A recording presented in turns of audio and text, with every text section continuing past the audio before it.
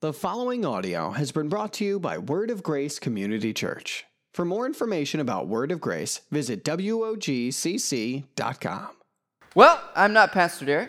I'm Pastor Keith. Pastor Derek is actually at Pastor Andy's church. If you guys have been here for any time, Pastor Andy was associate pastor here for a while and now a lead pastor up in Manitowoc, and he's there sharing at his church this morning. So I get to dive into 1 Timothy 3 with all of you. So if you would, just go ahead and open up your Bibles, or go on and open up your Bible app. You're on your phone, and we're going to look at 1 Timothy 3 today. Now, if you haven't been here, we've been going through the book of 1 Timothy last few weeks, and it's been a lot of fun to go through this book. I haven't really looked at 1 Timothy this much in a really long time, and so it's been a lot of fun to study and look through 1 Timothy. And Pastor Stephen did a great job the first week setting up this whole chapter, and then Pastor Derek again last week just continued that through chapter 2. But we're going to look at chapter 3 today. And we want to just bring about some context to this. Remember, this is the church of Ephesus that Timothy is at, that Paul has sent him to. And he's gone there just to clean up this place. Ephesus was a very predominant area, a predominant church. And what had happened was a lot of leaders had infiltrated the church and were teaching a lot of bad doctrine. And Paul had sent Timothy to Ephesus to kind of clean that up. And Timothy was a young guy, but Paul had vested a lot of things into him. And I believe at the very first of this, on 1 Timothy 3, you kind of see Paul kind of recalling that conversation, that first meeting with Timothy that you can find in Acts 16. Acts 16, 1 verse 1 through 3, you can see where Paul is introduced to Timothy. He had traveled to Lystra and had met Timothy's mother and grandmother, and had met Timothy there, and saw a man who was just seeking to know God more and seeking truth. And Paul took him under his wing and began to mentor him and disciple him. And so he's got a lot invested in Timothy. He has a lot of high trust in Timothy. And so we're going to go ahead and we're going to read through 1 Timothy 3. I want to go ahead and just read through it first, like we always do. We read Scripture. We'll read through, but then we're going to come back and we're just going to pick things apart, okay? We're going to go line by line here in just a second. We're going to pick some things apart. So 1 Timothy 3, verse 1. The saying is trustworthy. If anyone aspires to the office of overseer, he desires a noble task. Therefore, an overseer must be above reproach, the husband of one wife, sober-minded, self-controlled, respectable, hospitable, able to teach, not a drunkard, not violent, but gentle, not quarrelsome, not a lover of money. He must manage his own household well, with all dignity, keeping his children submissive. For someone does not know how to manage his own household, how will he care for God's church? He must not be a recent convert, or he may become puffed up with conceit and fall into the condemnation of the devil. Moreover, he must be well thought of by outsiders, so that he may not fall into disgrace, into a snare of the devil. Verse 8, deacons likewise must be dignified, not double-tongued, not addicted to much wine, not greedy or dishonest gain. They must hold the mystery of the faith with a clear conscience, and let them also be tested first. Then let them serve as deacons if they prove themselves blameless. Their wives likewise must be dignified, not slanderers, but sober-minded, faithful in all things. Let deacons each be the husband of one wife, managing their children and their own households well. For those who serve well as deacons gain a good standing for themselves and also great confidence in the faith that is Christ Jesus. I hope to come to you soon, but I am writing these things to you so that, if I delay, you may know how one ought to behave in the household of God, which is the church of the living God, a pillar and buttress of the truth. Great indeed, we confess, is the mystery of godliness. He was manifested in the Spirit, vindicated by the Spirit, manifested in the flesh, vindicated by the Spirit, seen by angels, proclaimed among the nations, believed on in the world, and then taken up in glory. All right. So if you think back to 2, you see all of the things that have gone on Ephesus and all the bad doctrine and people being in positions that they weren't supposed to be in, they weren't qualified to be in. And Paul follows this up with, these are the qualifications you should look at. And we want to start with verse 1 here. He says, the saying is trustworthy. If anyone aspires to the office of overseer, he desires a noble task. All right, what is an overseer? An overseer, in some of your translations, may say elder. Overseer, elder, people that are on executive type boards nowadays, we would say that. We have boards here at our church. People that are on boards, people that are on staff here, would be kind of the terms today. But he said, if someone aspires to the office of overseer, so if someone desires to be in that, if he desires a noble task. Aspire means to reach out for. So he's looking and saying, this is someone that wants this. This is someone who is desiring this. And Paul is saying this is a good thing. This is a good thing. It's a good thing to have that hunger. He saw this in Timothy at a very young age. He saw Timothy had this hunger to want to be an overseer, to want to be in ministry and want to lead. It's a good thing. Now, he said he's also going to say later on, we need to balance that. We always hear, are you called? Are you called? It's something we always say here at Word of Grace. Are you called here? We need to balance that with calling. I believe if God is leading you to aspire for a position, He's calling you to that position. It's something that you shouldn't fight against. It's something that I fought against for a long time. I felt that I was supposed to be in ministry, and I even aspired to be there, but was still going, but there's these other things that I would rather do also. And so trying to live those two lives per se is really, really hard. And then verse 2, he said, therefore an overseer must be, we're going to get into the qualifications, there's 15 of them here. And it says this, therefore an overseer must be above reproach. Let's look at this above reproach. It must be from above reproach from the body or the community. There should be no place for criticism. Now, this is not a salvation thing, okay? So the thing is it's not a salvation thing. So am I saying is there things in people's lives that would disqualify them for leadership, but does not disqualify them for being saved? Yes, there are things that would bring approach. And so the church has to go, well, listen, this is not a salvation thing, but there's some things in your life that you still need to work on.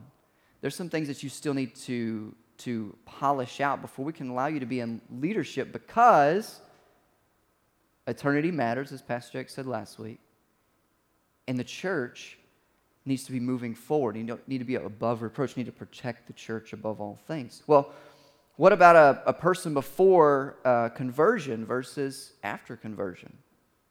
Well, it's obvious to me that Paul couldn't pass this test before conversion.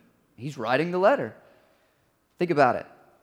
He was a brawler. He was a fighter. He even killed Christians.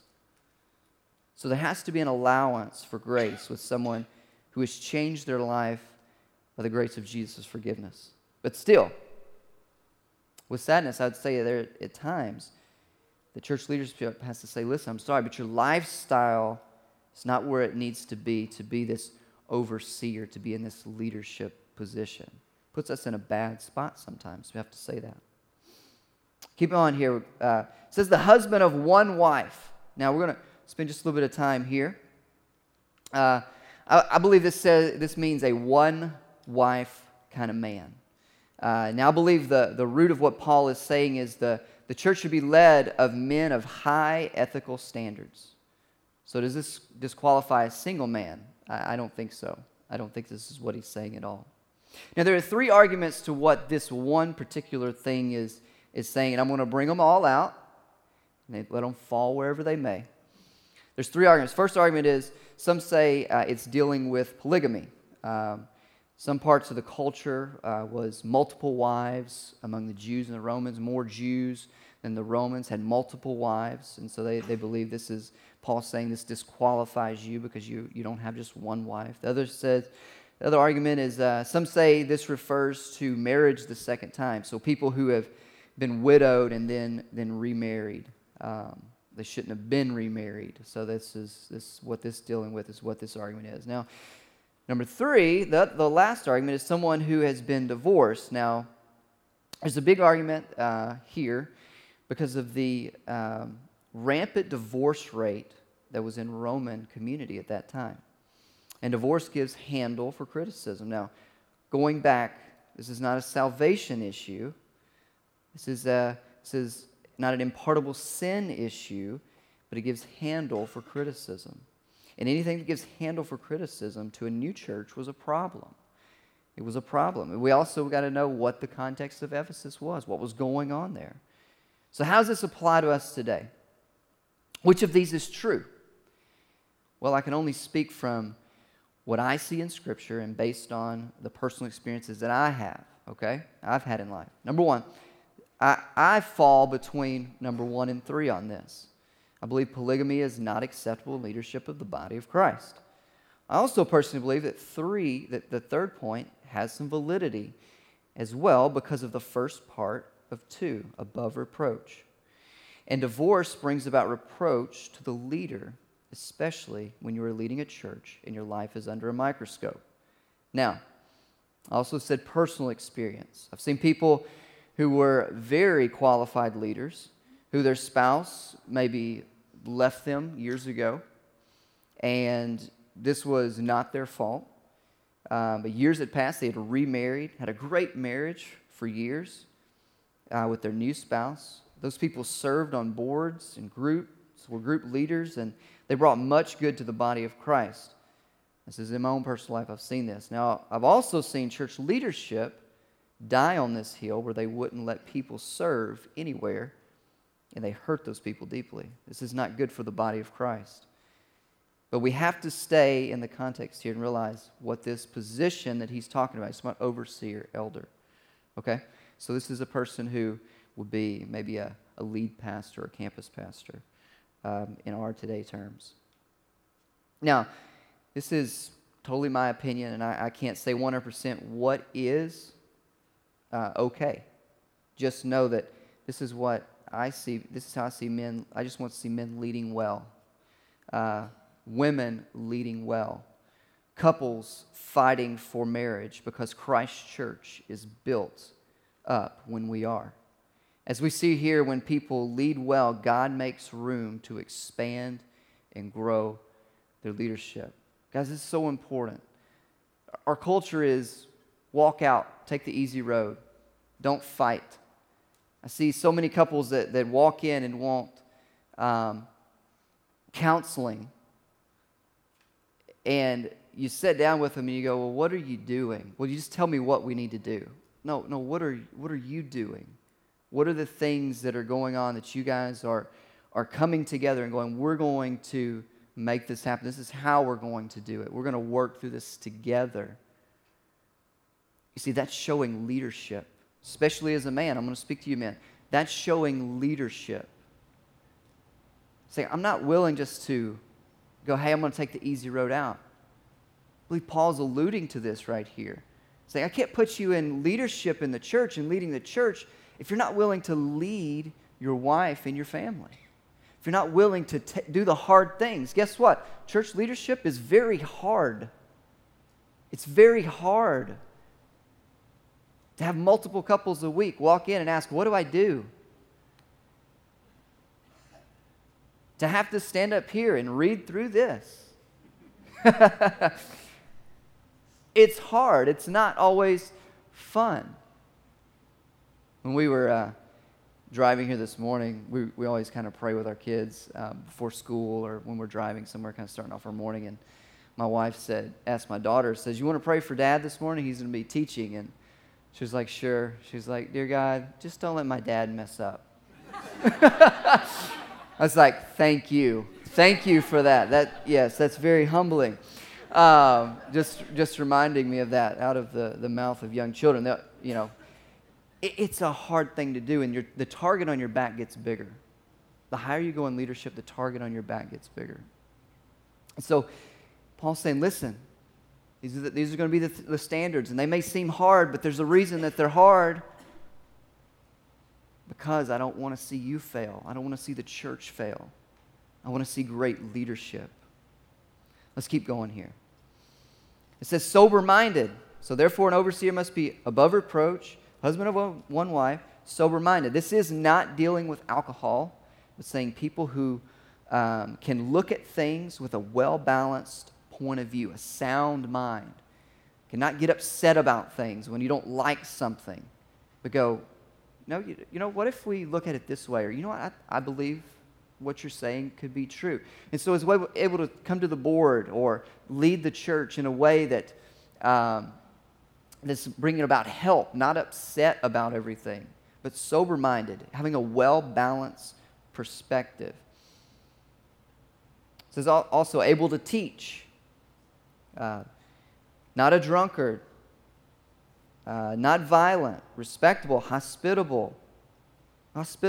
Now, there were, let me bring some context here. There were a lot, during that time, not a lot of places for people who had needs to be housed during this time. So these leaders needed to be leaders that had an open house policy. Listen, I have an open home. I'm hospitable. I'm willing to help you where you're at. You know, you have people that come to you with needs, and you're willing to open up your home and show through leadership, listen, we're here to help you. We're here to have that open arm. I believe hospitality is so important for us as the church today. We need to greet well. We need to smile whenever we talk to each other because we're happy. We're happy to be here. We're not trying to put some front on, but we're genuinely excited to see each other. We only get to see each other once a week. We're the body of Christ. We should celebrate together. We should celebrate and worship together. We should be hospitable, taking care of each other. Taking care of each other because we're preferring each other above one another. I'm going to hit on 3 here. It said not a drunkard. Now, this does not mean a total abstainer, okay? The Bible does not teach against total abstinence, but it rails against overindulgence because of the harm that comes with it.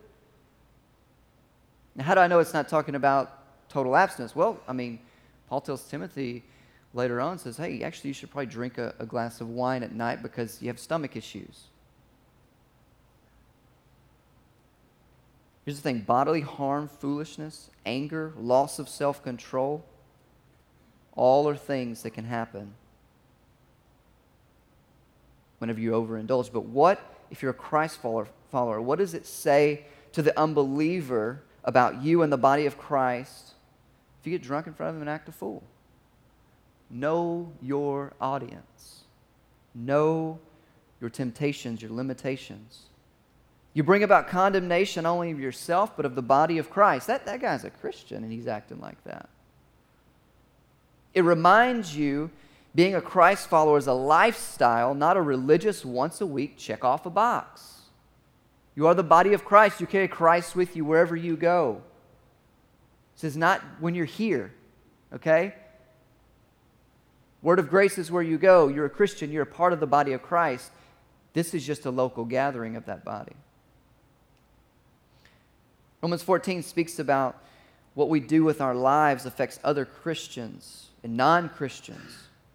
There are times where you need to abstain from drinking because you don't want to cause someone else to slip who may be struggling with alcohol addiction.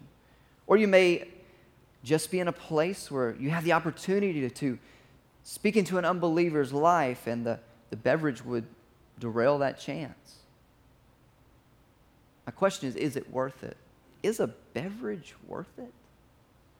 Know your audience because eternity matters more than a beverage.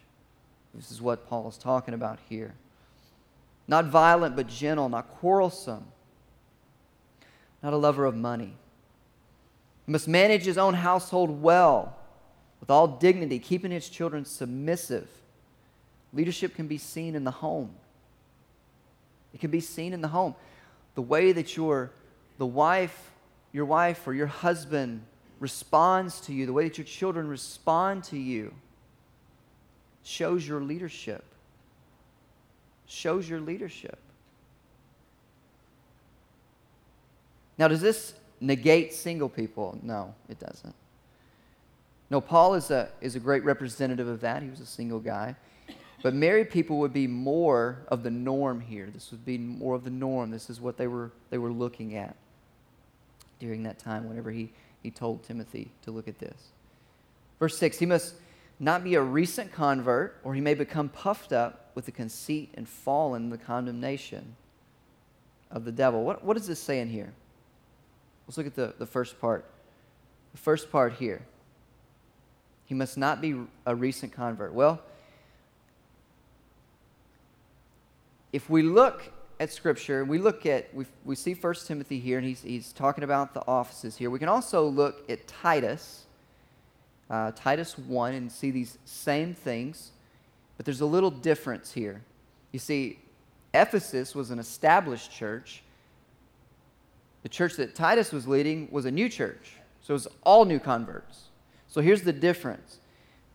This is the difference between the two, because Titus's was new.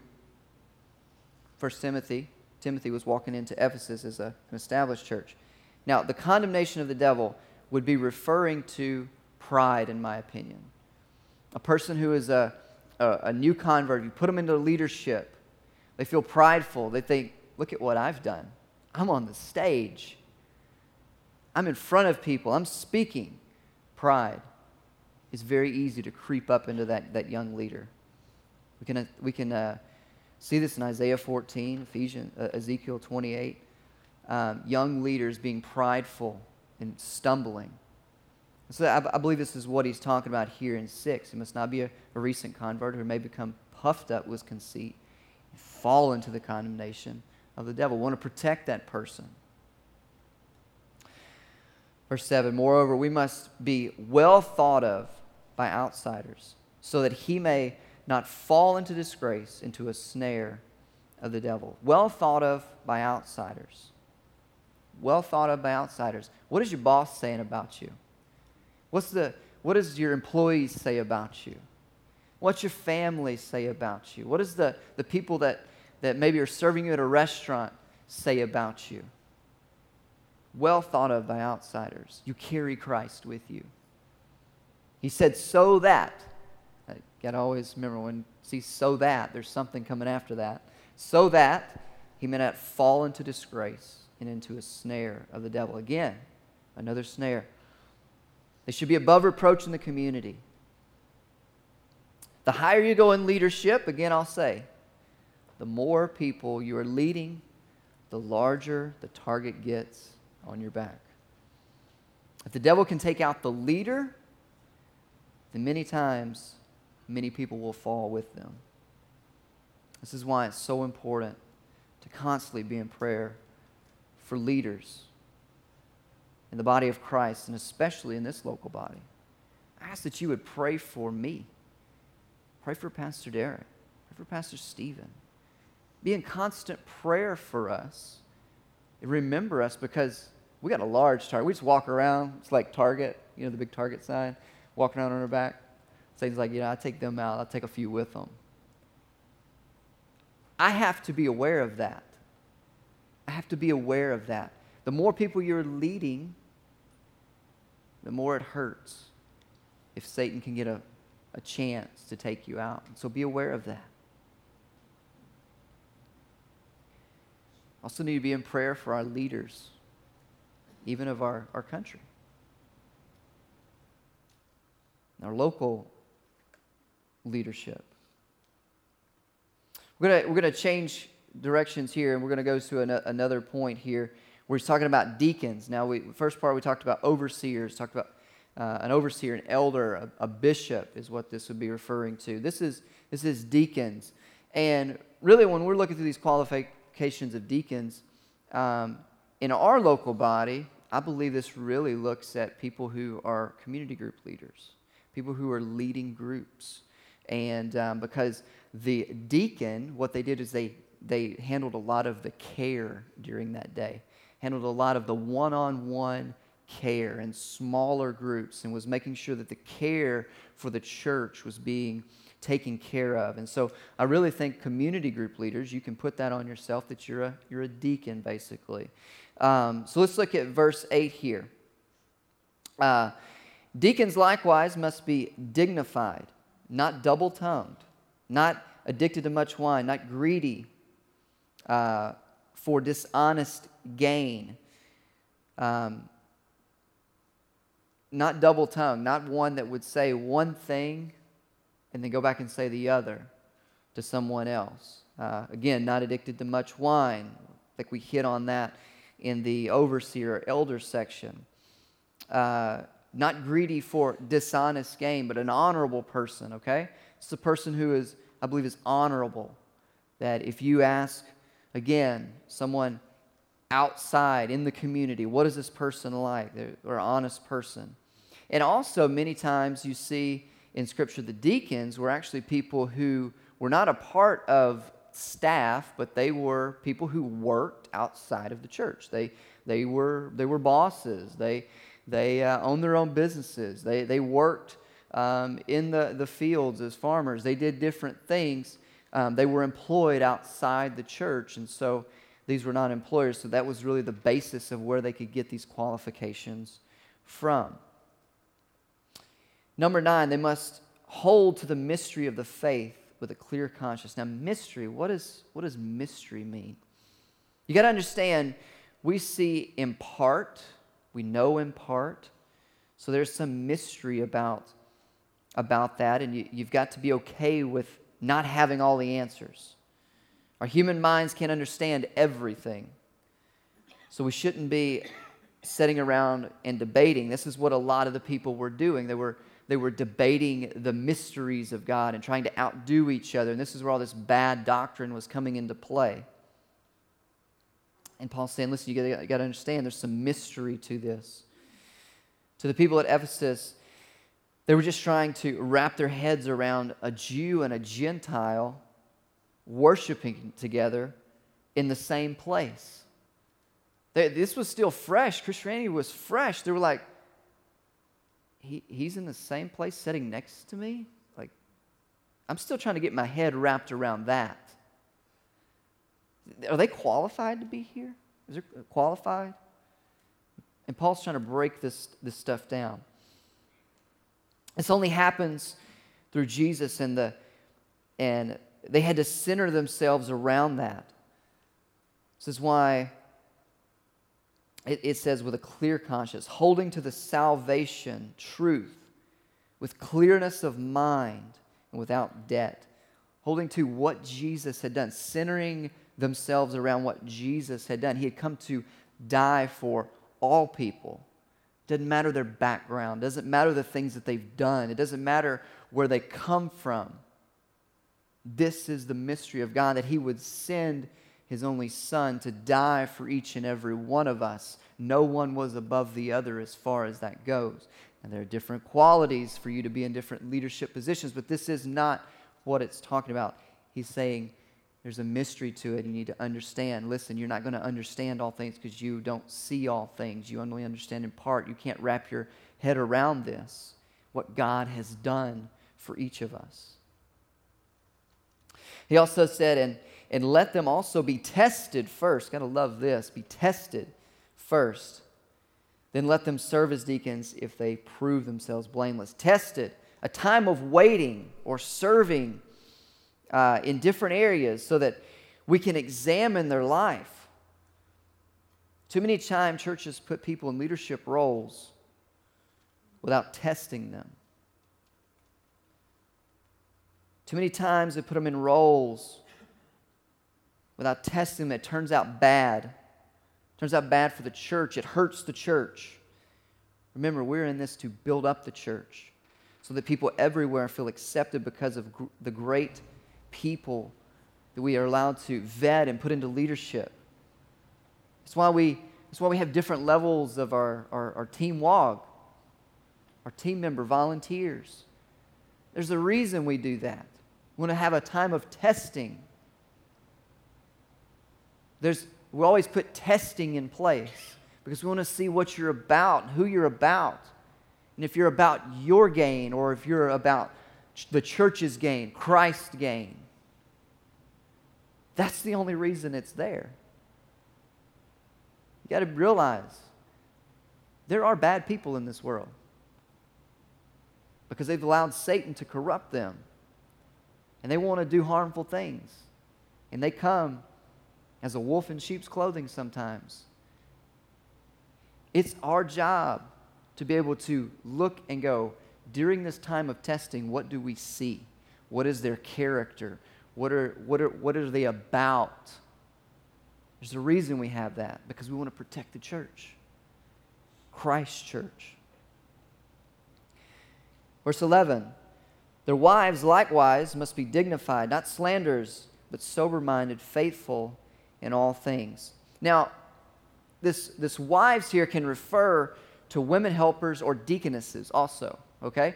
I don't believe this is talking just about wives to the husband, but there are wives in leadership. We see in Scripture that there were deaconesses also that Paul had appointed. It could also mean wives of deacons or female leaders in the church, such as Phoebe, the deaconess, mentioned in Romans 16:1.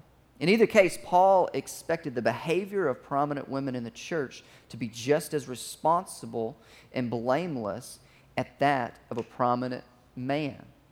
He's saying, listen, right now we have women leaders in Ephesus in the church that are all about their stature in society. They were very wealthy. They dressed in robes that were provocative. And the church, because they had money, let them be in leadership roles. And he goes, listen, no. You need to take them out of leadership roles because they're about themselves. This is what you should be looking at. These are the things you should be looking at. I have no problem with women being in some leadership roles, but the deal is they should not be like this. And so that's what he's talking about here. 12, let deacons each be the husband of one wife, managing their children and their own households well. Again, Paul makes this statement, and it's a bit ambiguous. Can single people serve in this role? I believe so. Can a person with no children serve in this role? I believe so. Can a divorced person serve in this role? I believe so. But the answer is not clear because Paul didn't give us enough here to be definitive. I can only do my own interpretation here. Could it be that the Bible is filled with these kinds of statements to see how we will be towards people instead of being dying into a debate? You know, the thing is, you look at Scripture, and Peter even says this about Paul. He's like, Paul writes sometimes he's a little confusing. Like, are you saying only a person who's married, only a person who has kids, only a person? I don't think so. I believe it's ambiguous. There's open thought to this. And the thing is I don't want to get wrapped up in debate. I just want to have the church move forward. I want to see people come to Christ. I want to see people have a relationship with Jesus and see the loving grace of Jesus just like I have. Come as you are. And as you grow in the church and as you grow in your leadership skills, I want to see you grow with the church. I love to see people who start out as just someone who is attending church and one day is in a leadership role. I love that. Someone did that for me one day. I was 16 years old. This redheaded, skinny guy with pimples all over his face walked in. And they said, this is your new youth pastor. He's 18. He's 2 years older than me. And he goes, hey, man, do you know how to play guitar? I go, no. He hands me a guitar and says, here's a chord chart. Learn these. Come back next week. I go home and I learn these, and we start having a band, if you say that. And I was able to do ministry with this guy and watch him grow and him watch me grow, and we sharpen each other. Cool thing is, he's still got red hair. You just can't see it anymore. It's gone. But that was who Pastor Derek was for me years ago. I was 16, he was 18 when we met. We've been doing ministry together ever since. We've grown together. I love to see when people are able to grow up in the church and be used by God. All right, we're going to go to 13 here. For those who serve well as deacons gain a good standing for themselves and also great confidence in the faith. I believe this means a good standing in the sight of others. Also, I believe that when we serve, we get to the heart of Jesus, and our selfless service to others grows us closer to Jesus himself. I hope to come to see you soon, Paul says. But I'm writing these things to you so that, if I delay, you may know how one ought to behave in the household of God, which is the church of the living God, a pillar and a buttress of the faith. You know, he wasn't able to come. And, you know, and I'm glad because we get to have this letter today to show us, to give us an insight to what leadership in the church should look like. And it's for our benefit that he didn't come. It says, you know, this is how people should behave, and I want to write this letter to you because I care about the church. He said, you know, the church is a pillar and a buttress of the church, of the truth. This word buttress, what the heck does that mean? It means this: a source of defense or support. Christianity as a whole is what he's talking about. There's strength in numbers. A representative of the church as a whole. We are representatives of the church, the body of Christ. If you profess yourself as a Christian, that goes with you wherever you go, not just on Sunday morning. The deal is, God has given us all talents. We're one body, but we have many parts. And if when we're bringing our best to the church, when we're bringing our best to the cause of Christ, the church moves forward. Jesus is edified because we're all coming and saying, use me, God. I live open-handed with my life. Use me. Use who you've created me to be. These are my strengths. These are my weaknesses. But this is who I am. This is who you've called me to be. This is who you've created to me. Use me. I believe when the members of the body are saying, use me, that the church is strong. The church is strong.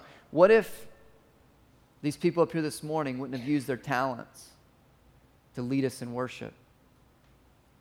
You got to hear one guy sitting up here going, you know, been a little boring. But no, it was great. They were using their talents.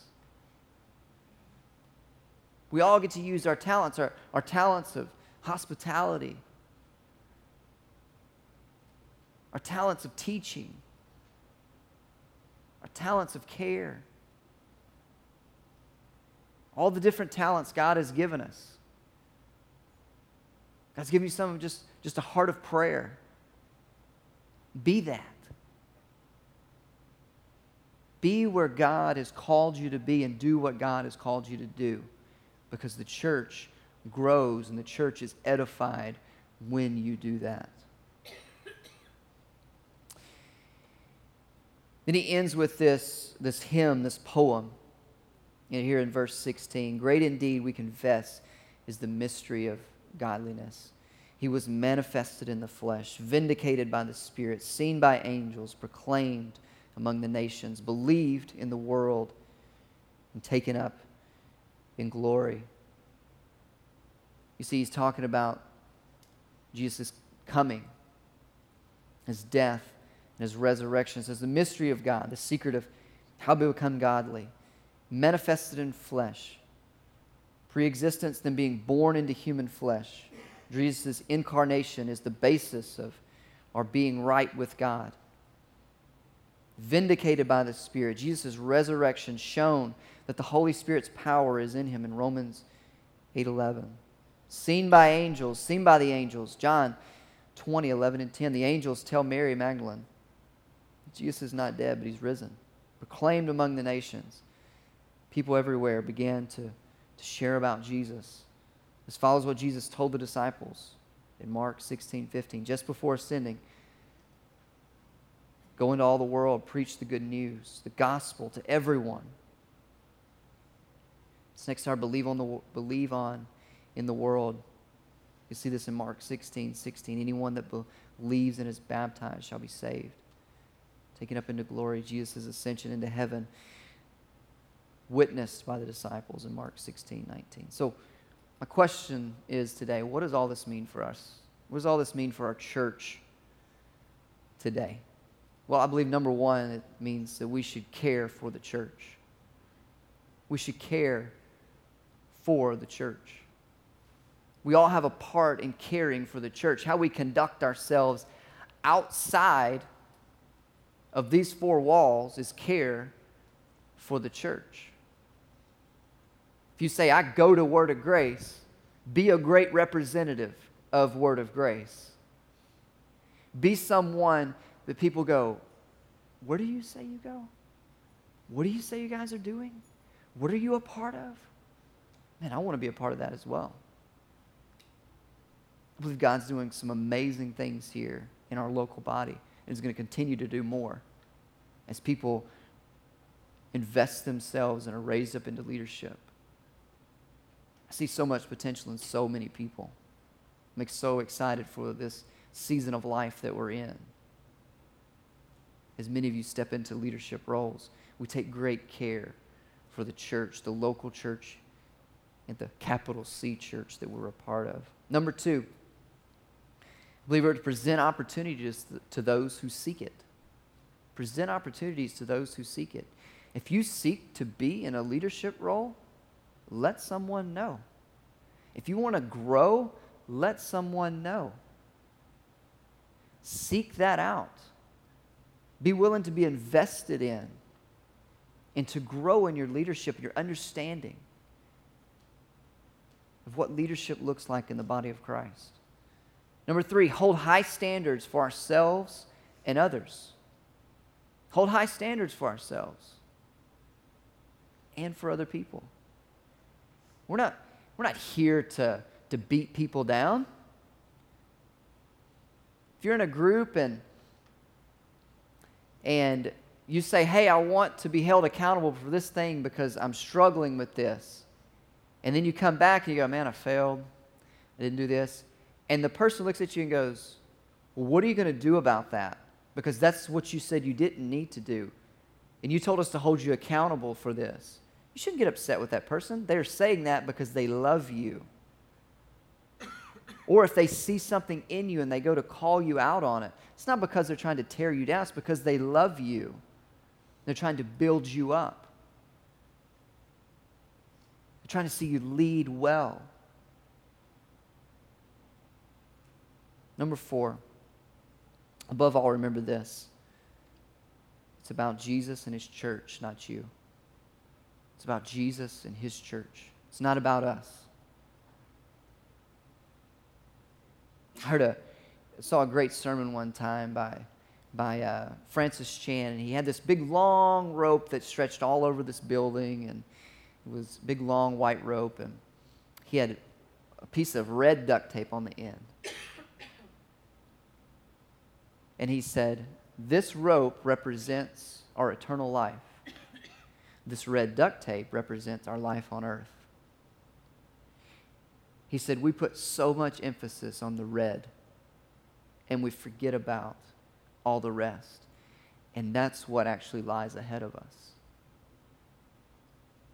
What you do right there in that moment, in that red moment, affects eternity.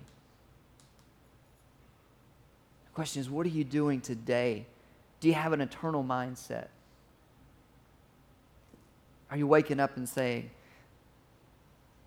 God, do with my life what you will. Use me today to be an influence into someone else, to lead well just through my life and the way I conduct myself. Father, lead me not into temptation, but deliver me from evil today, so that I'm not a stumbling block for someone else, Father, let me have a heart that's thankful for what you've given me. Let my mind be set on you. Because that's what it means for us today.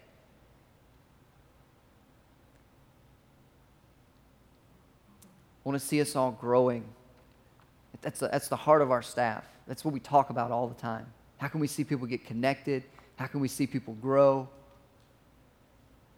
What can we do to help people grow? What can we do to help so-and-so meet so-and-so? Because I feel like they would just mesh well and they would sharpen each other.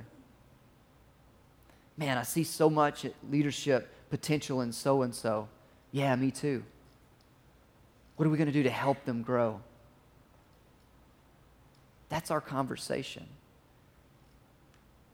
Not because we're trying to get a bunch of people in here. It's because we want to see you lead well and maximize what God has given you.